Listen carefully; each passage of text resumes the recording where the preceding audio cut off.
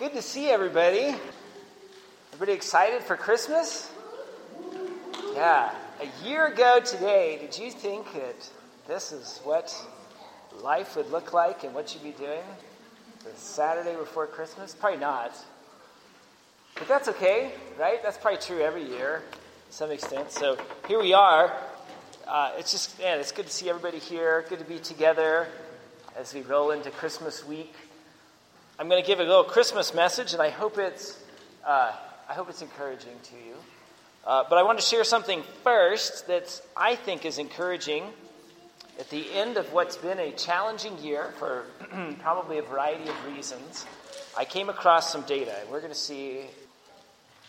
But this came across my desk, and I was pretty excited about it. Well, I was kind of discouraged about it at first, right? Because it shows, so this was a poll taken by Gallup, and they do this every year, and they ask people, how do you rate your mental health? And so they took the percentage of people who say, I have excellent mental health, right? Sort of a self-evaluation.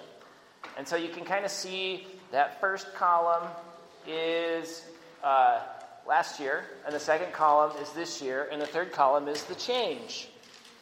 And you'll look, it doesn't matter whether you're male or female, how you vote or don't vote, what your race is, your married status. There's like whole more lines of this that I couldn't even put on the screen or you would be able to see it.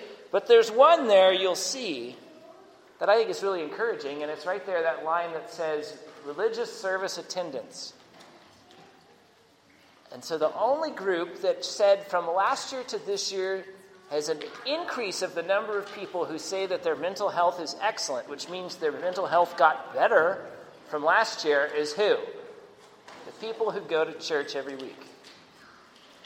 Not just occasionally, not just nearly weekly or monthly or seldom or never, but weekly.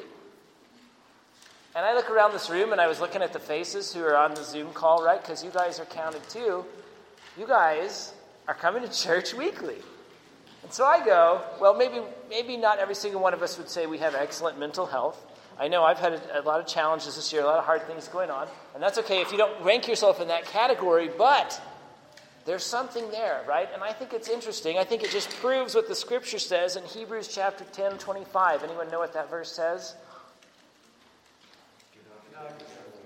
Don't give up meeting together. That's right. Don't give up meeting together. You think God knew what he was doing when he said that? I think he did. Right? So here's a little bit of proof. And so I'm discouraged by the world around us, but I'm encouraged by this. And so I think there's a couple things we can remember from this. One is, keep doing it.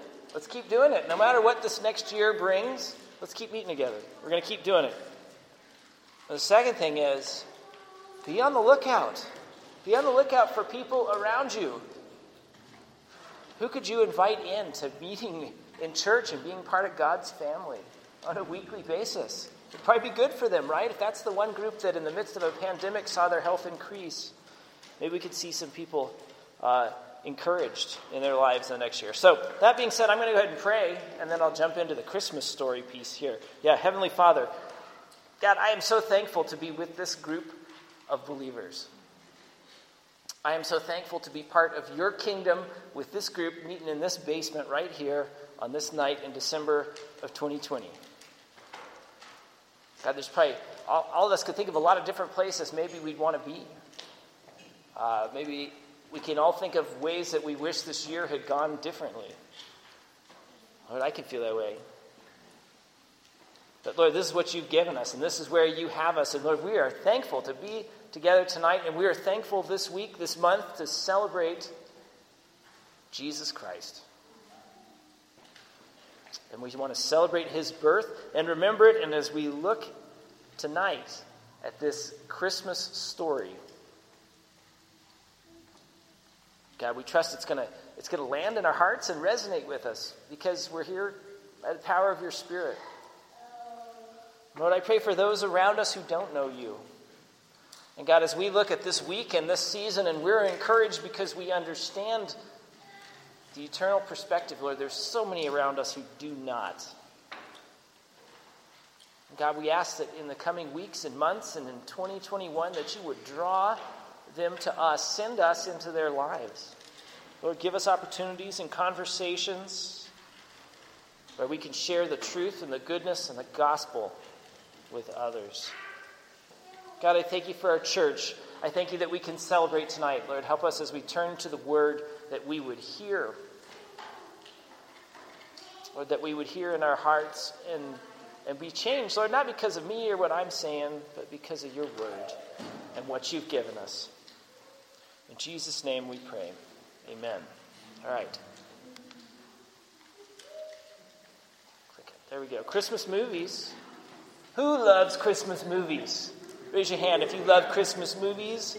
Yep, my family, we do. We love it. You guys, I don't know, some of you maybe hate them, right? And so there's a bunch here. You might look up, if you can see this on the screen, you might go, yeah, I remember some of those, or I like some of those, or some of those are terrible. I would not recommend every movie on this screen. I just found this picture on the internet, right?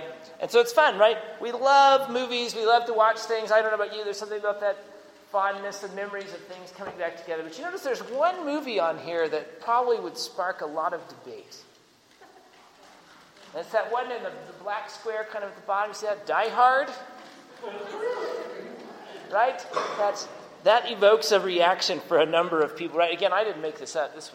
Someone said this is a set of Christmas movies, right? And it's like an ongoing debate. Is that a Christmas movie or not a Christmas movie? Right? It takes place at Christmas. I guess maybe it's in the thing of Christmas movies, so I guess it's a Christmas movie, right? And that's probably not that important. We don't need to figure that out or answer that question. And whatever your opinion is, you can hold to it. But I think what's interesting about that as an idea is that there are stories that are intriguing to us. And some of those stories, they break the mold.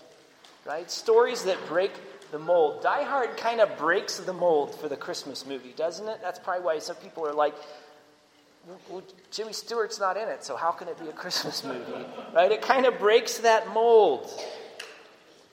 But tonight I want to share a Bible story with you all that you've probably heard before, but I bet not a single one of you has ever heard presented as a Christmas story.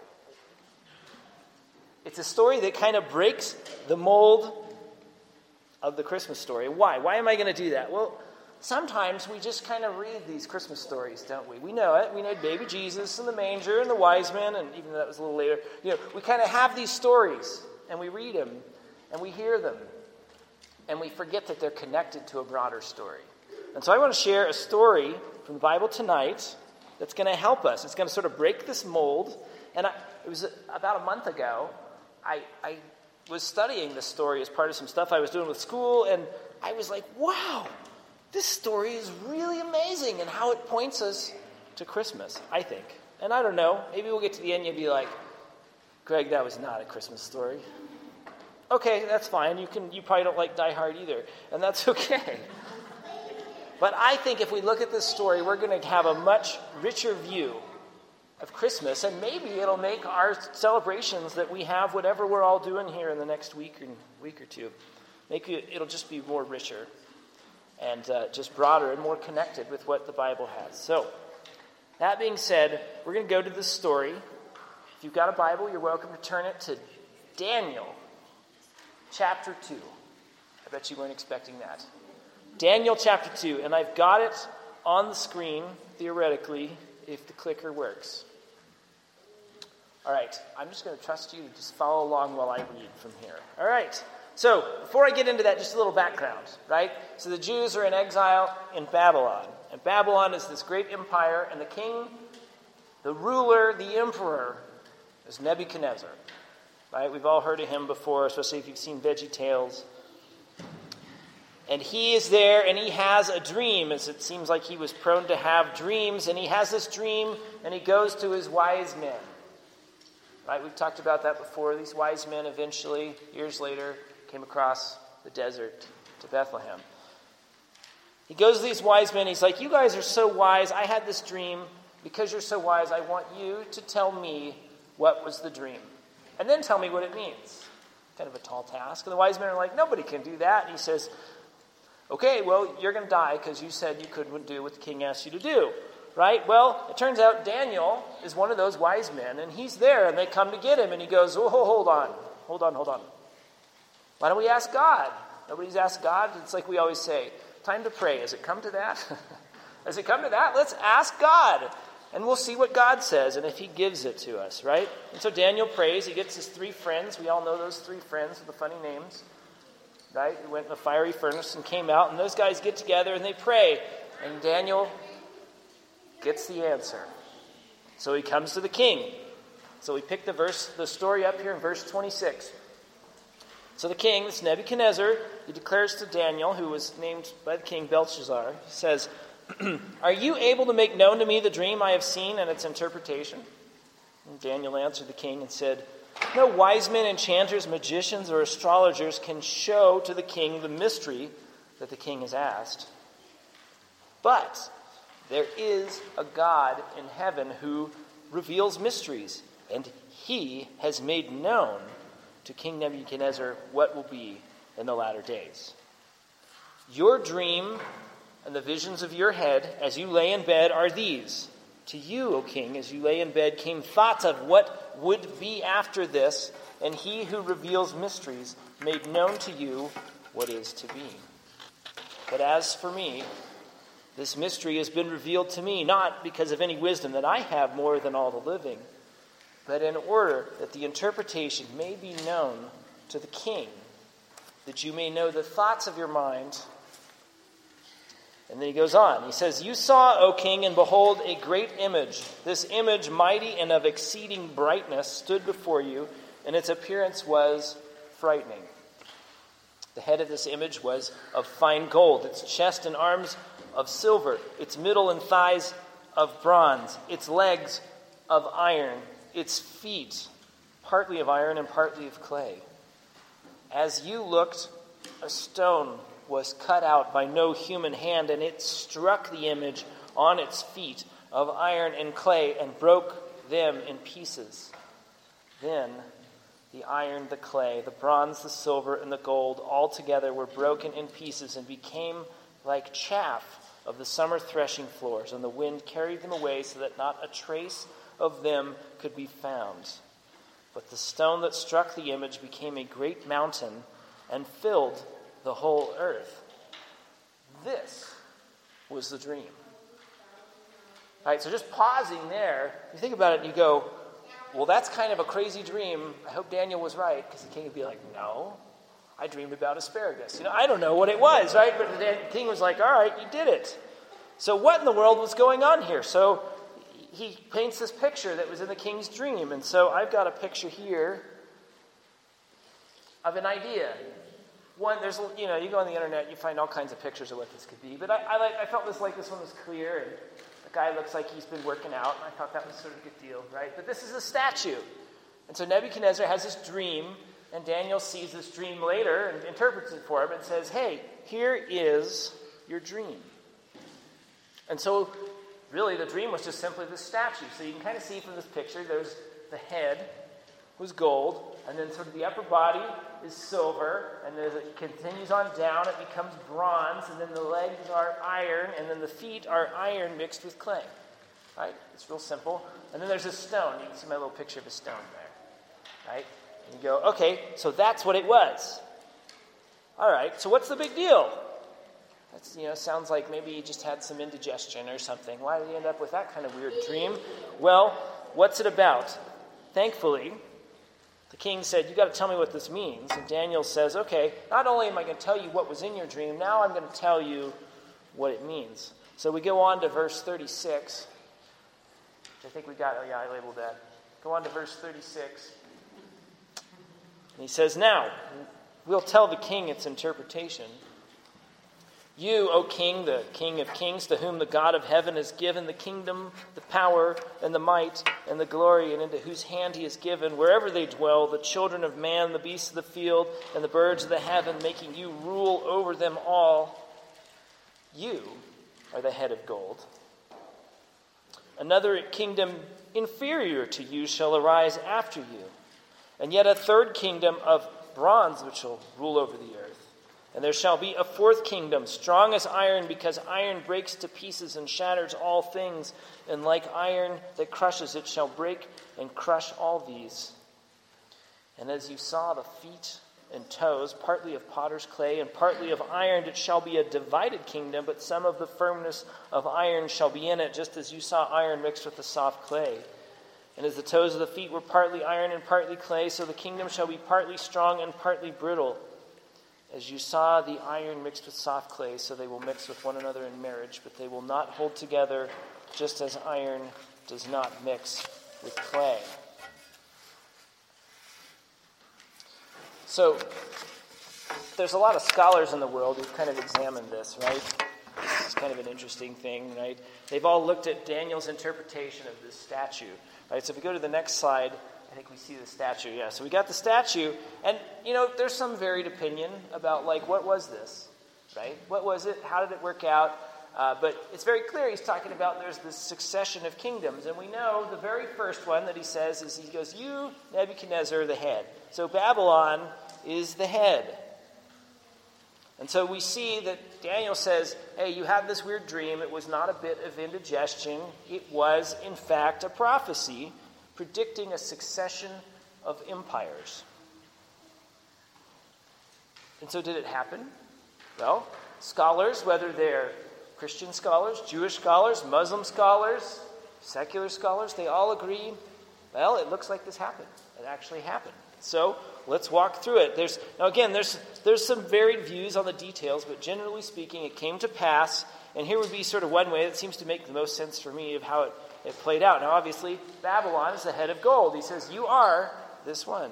And then it's going to transition to the next one. Well, guess what? The next kingdom came about.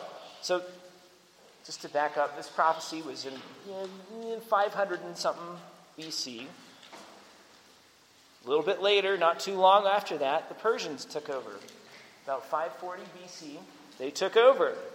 And they were not quite as strong, but they transitioned from the head to the shoulders. And then, in about 330 BC, we got the Greeks. Alexander the Great shows up, and he's amazing. He takes over the world, 330 BC, and we got the Greek Empire.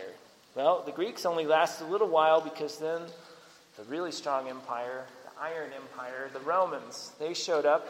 About 145, they conquered Corinth, and that was the end of the Greek Empire.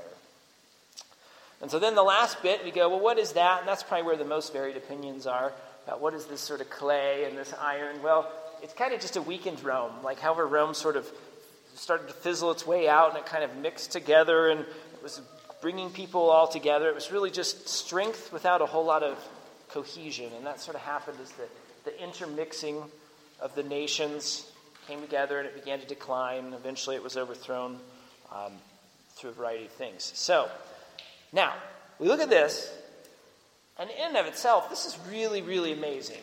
Right? If you really think about that, you go, okay, about 600 years before Jesus was born, in BC 600, this thing happens. Right? There's like 3 layers of amazing that I would say. The first layer is there was like a prophecy about things that came to pass, right? Like, isn't that amazing?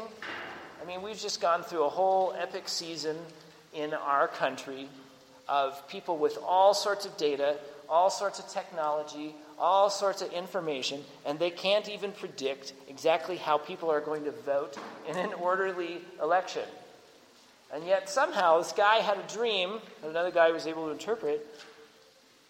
It showed the succession of empires. That is amazing. There's no way anyone could have just invented this kind of prediction and have it play out. By the way, did you notice over 500 years it took for this stuff to play out? The second thing, this king had this prophecy come to him as a dream.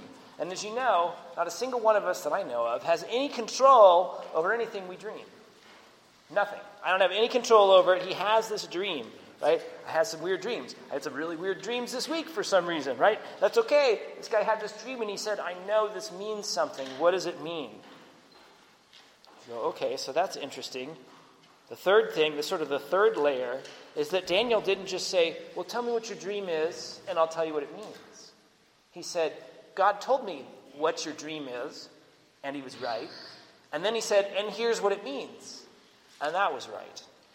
It's like 3 layers of amazing. I think it's cool. And yet, while all of that is really, really, really incredible, that's not the end of the story. We could just stop there and say, wow, amazing. Amazing that thing happened. Isn't God amazing that he let that happen? But that's not it. It's almost kind of just the beginning of the story. Because Daniel goes on to describe, this is what's going to happen to this chain of empires. So we go to that next slide. And we pick up in verse 44. He says to the king, he says, in the days of those kings, talking about the ones sort of at the bottom of the statue, he says, the God of heaven will set up a kingdom that shall never be destroyed, nor shall the kingdom be left to another people. It shall break in pieces all these kingdoms and bring them to an end, and it shall stand forever.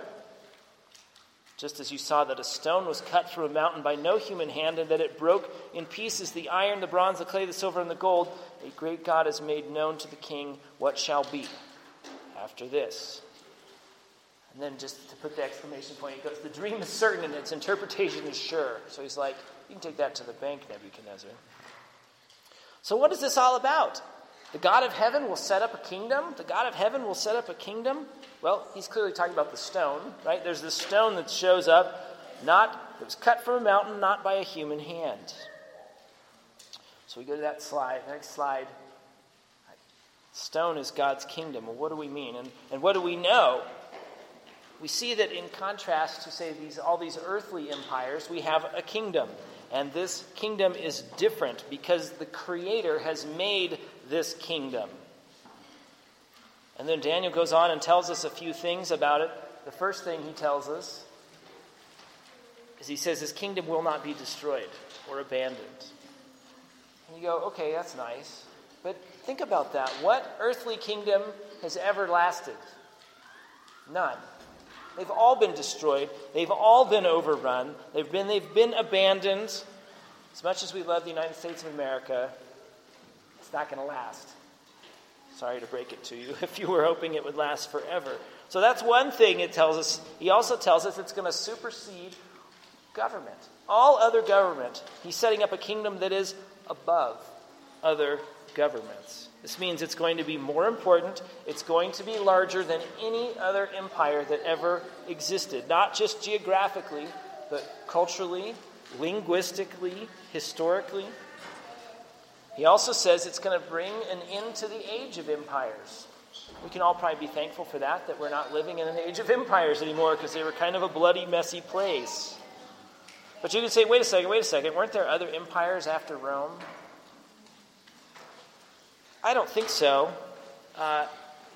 They never really had the same world power that these did. There were empires, but they were kind of quasi, the Holy Roman Empire, or the British Empire, but they weren't really empires. And guess what? Every single one that you might say was possibly an empire, guess who defeated them? It's Christians. It was faith, either through evangelism, the military, or economics. Or there were empires that were kind of run by Christians, and they were very benevolent and brought freedom. So they weren't really empires in the same way. So those are three things it tells us. Another thing it tells us about the kingdom is it says it became and was filling. You can go to that next slide. And so that means it's a process. This kingdom is a process. And it's a process that's in process. I know that kind of twist the tongue a little bit. But does this bear itself to be true? Is this true? God's kingdom shows up, and you probably know where we're headed with this, but it shows up and we say, hey, God's kingdom, did it just show up and take over the whole world in an instant? No, it's a process. And here we are, and it's still in process, isn't it? And we know it's not done. I've got a couple verses here. The first one, 1 Corinthians chapter 15. Paul's talking about the end of time. He says, each in his own order, Christ the firstfruits, then at his coming those who belong to Christ. Then comes the end, when he delivers the kingdom to God the Father, after destroying every rule and every authority and power. For he must reign until he has put all his enemies under his feet. The last enemy to be destroyed is death. So we know this hasn't happened yet.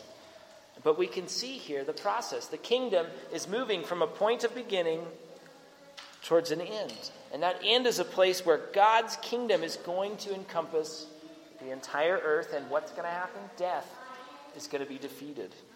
This is pretty exciting to me. Another verse from Jesus himself in Matthew 24. Jesus is talking about the end. He says, the gospel of the kingdom will be proclaimed throughout the whole world as a testimony. To who? To all nations, all the nations, and then the end will come. Then the end will come. See, Jesus is showing us the gospel has got to be proclaimed to the entire inhabited world. And has this happened yet? No, it hasn't. But we're getting closer all the time. Another thing we can see, we go to the next slide. The kingdom is a process, and it had a beginning. It had a beginning, and the beginning is that point where the stone in the dream strikes the statue.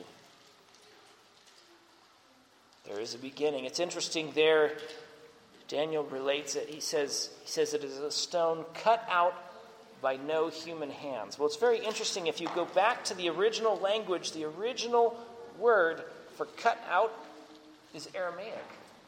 It's an Aramaic word that basically means divined. It was a divined stone. So it was a stone that was divined by the divine, which is kind of interesting.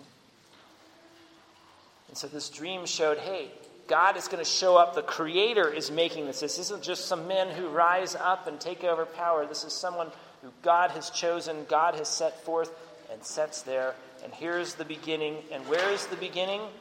The beginning is at the feet. And where is the feet in history?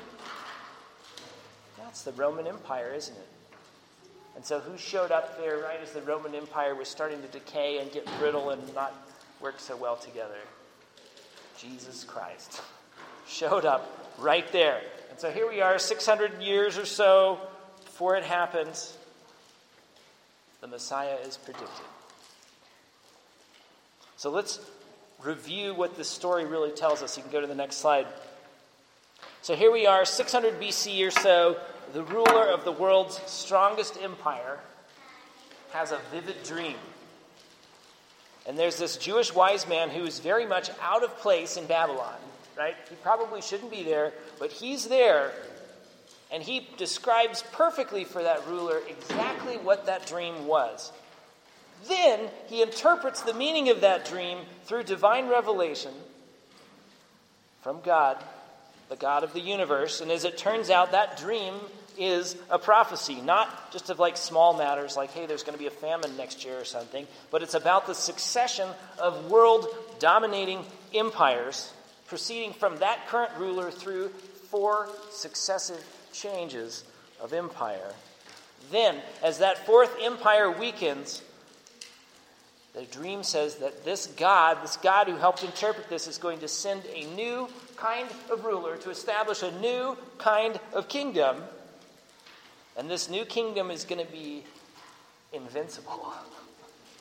It will be more powerful than all other governments. It will bring an end to the age of empires, and it will grow over time until it is found in every corner of the earth. Isn't that amazing? Isn't that amazing? I read this and I go, that sounds like fantasy. But it came to pass. It has come to pass. So, can you see how this is a Christmas story? It's a Christmas story. The main character of the dream, the most important thing in this whole thing is not the statue, it's not Daniel, it's not the king, it's who? It's the stone. Jesus Christ. And there, right as the Roman Empire, the 4th empire in that succession of empires, right as it is beginning to weaken and become brittle, the stone shows up. And he shows up in Bethlehem, which another prophecy said was going to happen too. Isn't that amazing? God promised it right there in Babylon 600 years before. And so this week, as you celebrate Christmas, right? I think we're all going to celebrate Christmas. We desperately need to celebrate Christmas this year. I want to encourage you. It's been an unusual year, but think about this sort of unusual story, and I want you to remember the old familiar Christmas stories and think about this unusual story. And think about a couple things. I got 2 points here. Put them on the screen. The first one is this. Remember that we live in an age of the growing mountain. Remember that? The stone shows up and it grows and it grows and it grows until it gets to all the corners of the earth. And we get to live in that time. Daniel didn't get to live in that time. All those people from Daniel until Christ didn't get to live in that time. We get to live in that time. We know who the stone is. And we get to watch and participate in seeing it grow into the mountain that fills the earth. That is cool. The second thing is this. We can be confident that the story is going to end well. I think that's been a theme this year, hasn't it? How is this going to end? What is the end game? Where is this going? What is going to happen? Hey, we know the most important story. We know where it's going to end. There are innumerable problems in the world around us right now. But we can see this prophecy from Daniel chapter 2 has been fulfilled faithfully through the centuries, and it is taking place right now. And so we can look to the end and say, the mountain is going to fill it up. It's going to take it over. It's going to be the kingdom that never ends. We can be confident this prophecy is going to be fulfilled. And one day, we're going to get to see the kingdom fill the entire earth, and we're part of it. And I hope that encourages you. And so that's my challenge to you this week, is to think about that. Think about where we live. That it's not just, oh, baby Jesus in the manger, but he showed up. He showed up so that we could live in this age, and he's going to bring it to fulfillment. I hope you're encouraged. I'm encouraged. I'm going to pray. Close our time. Thank you, Heavenly Father. God, thank you that you didn't just do this. Lord, I think about the story of Jesus and him coming to earth, and I go, Lord, you could have just done it. And you did it. But you left all these markers. You made all these prophecies beforehand to point to how real it is. And you give us confidence and to give us hope that we're not just putting together some random events and saying, hey, that looks like God's doing something. We can see it woven tightly together. And so, God, I thank you for that. God, I thank you for the Christmas story. Lord, I know this is an unusual one. Think about Nebuchadnezzar's dream. But God, it points us to that place where Jesus Christ came to earth so that he could live a sinless life, that he would go to death on the cross so that he could pay the penalty for our sins, that if we confess with our mouths that Jesus is Lord and believe in our hearts that you raised him from the dead, we'll be saved. The whole point of all of that takes us to that. Lord, thank you. Thank you for that. Lord, help us this week. Lord, help me this week to not forget that truth. What you have put together, what you have pointed out for us in history, in Scripture, recorded for us. Lord, as we make the turn here into a new calendar year, Lord, I pray that you would give us encouragement. Give us peace. Lord, you are the God of peace. Lord, in the midst of things being really uncertain still around us, Lord, we just trust you're going to give us peace. Lord, we trust you're going to lead us to lost people and broken people and hurting people and wandering people. Not because we want to build some organization, but because we want to be building your kingdom. Lord, we want to be part of seeing that mountain grow to fill the corners of the earth, including our little corner right here. God, we trust you for that. We thank you for Jesus, and it's in his name we pray. Amen.